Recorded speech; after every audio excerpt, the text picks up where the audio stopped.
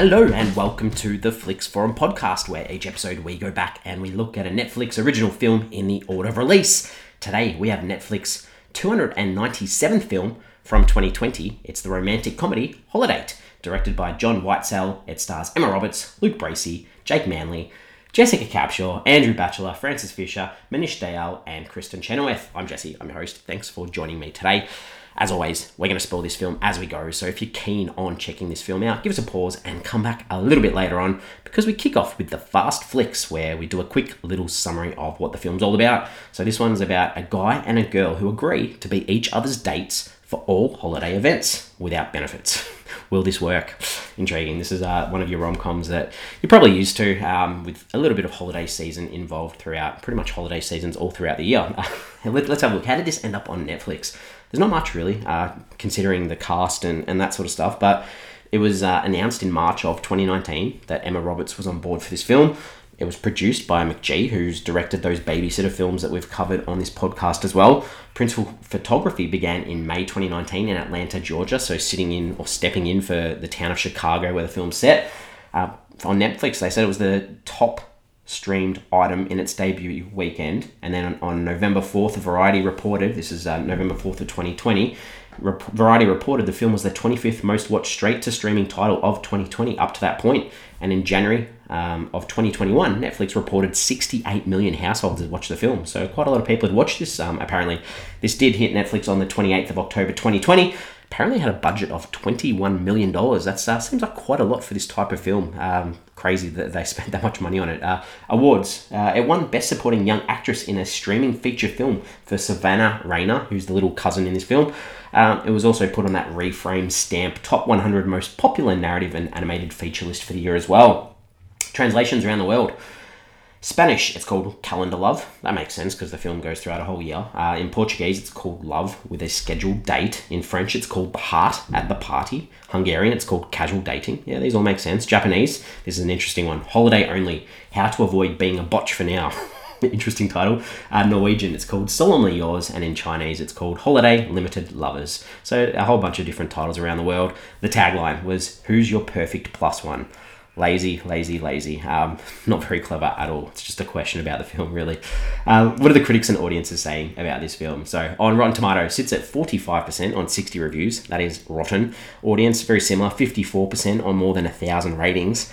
Letterboxd sits at a 6.1 out of 10 on 76,000 ratings. Quite a lot. These Letterboxd numbers blow my mind. Sits at a 2.5 out of 5 on 129,000 ratings. Actually logged by 209,000 people. Out of control.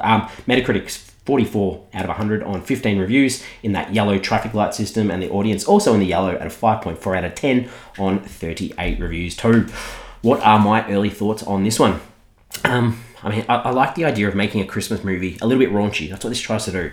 But unfortunately, a lot of the raunchy stuff didn't work, and it just didn't land too well. So that's where we're at for this. Let's talk about some characters in this film. So our characters, Sloane. Sloane's our main female in this film.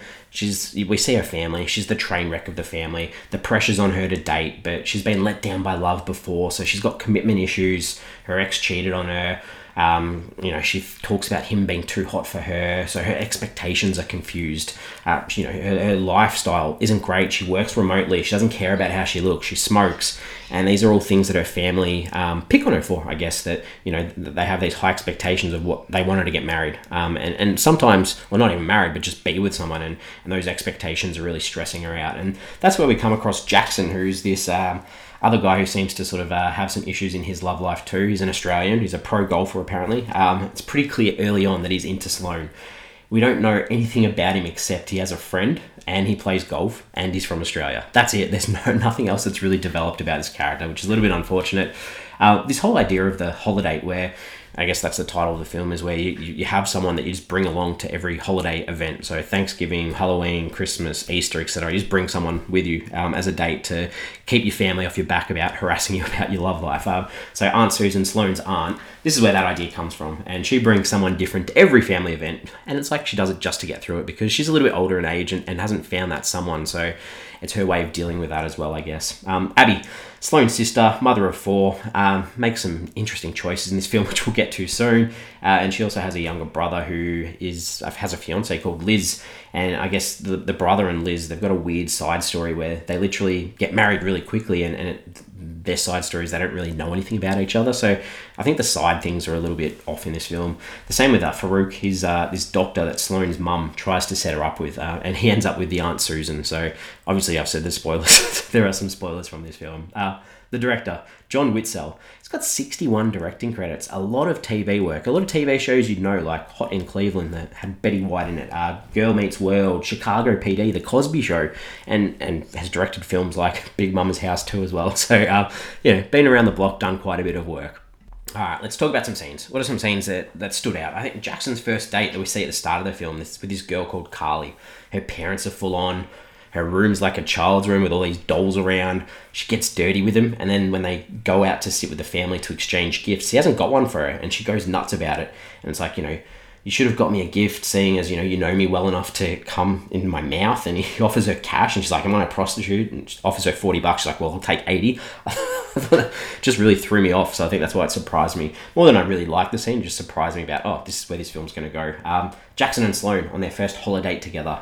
He just comes out with things like saying, your tits look exceptional. I like your ass too. It's like, I can say whatever I want. It's like, this is where we're going with this film. The 4th of July trip. I thought it was funny. Jackson's finger gets blown off by a firework. And the follow-up, they get in the car, and Sloane's really bad at driving, and the follow-up in the hospital with all these finger jokes from the nurses and the doctors about, like, I can't put my finger on it, or you've got her wrapped around your finger and fingers crossed. So that was all funny.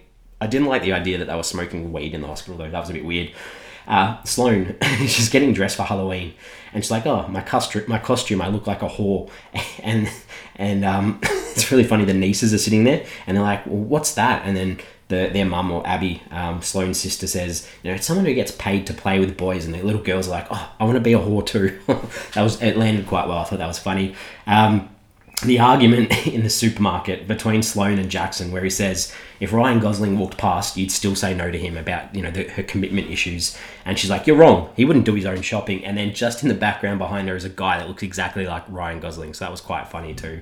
What are some things I didn't like? A few things. Like there's this scene in, I think it was New Year's Eve. It's like a dirty dancing song that plays, the time of my life. And that Sloane and Jackson do the dance. It's lame, especially when she falls over and her boobs fall out. It just wasn't funny. Jackson getting Sloane out of this awkward situation with her ex. His name was Luke, I think. It was lame, especially the follow-up. He's like, I can have a thank you hand job in the car. That was weird. The whole Sloane and Jackson waking up and wondering if they had sex. And he's like saying, you must be able to tell. I can't tell. I don't have a vagina. And she's like, well, how does yours look? And he's like, oh, it looks tired. Just silly. It didn't mean anything. That idea that Sloane has bad genes and will need chemo at some stage, so she needs someone to look after her. This is a line her mother runs with. Just felt a bit off. And the wedding, there's a wedding where Jackson takes Aunt Susan and she sucks his fingers. That was... and then it was just weird. There's a scene where Sloane has laxatives and she really needs to go to the toilet, and it was really drawn out. And then we didn't actually see what happened. They just closed the door. So it wasn't funny. It just didn't land. Abby makes out, like she's married with 4 kids, and she makes out with Jackson's friend, the guy at Halloween dressed up as Black Panther. It just wasn't needed.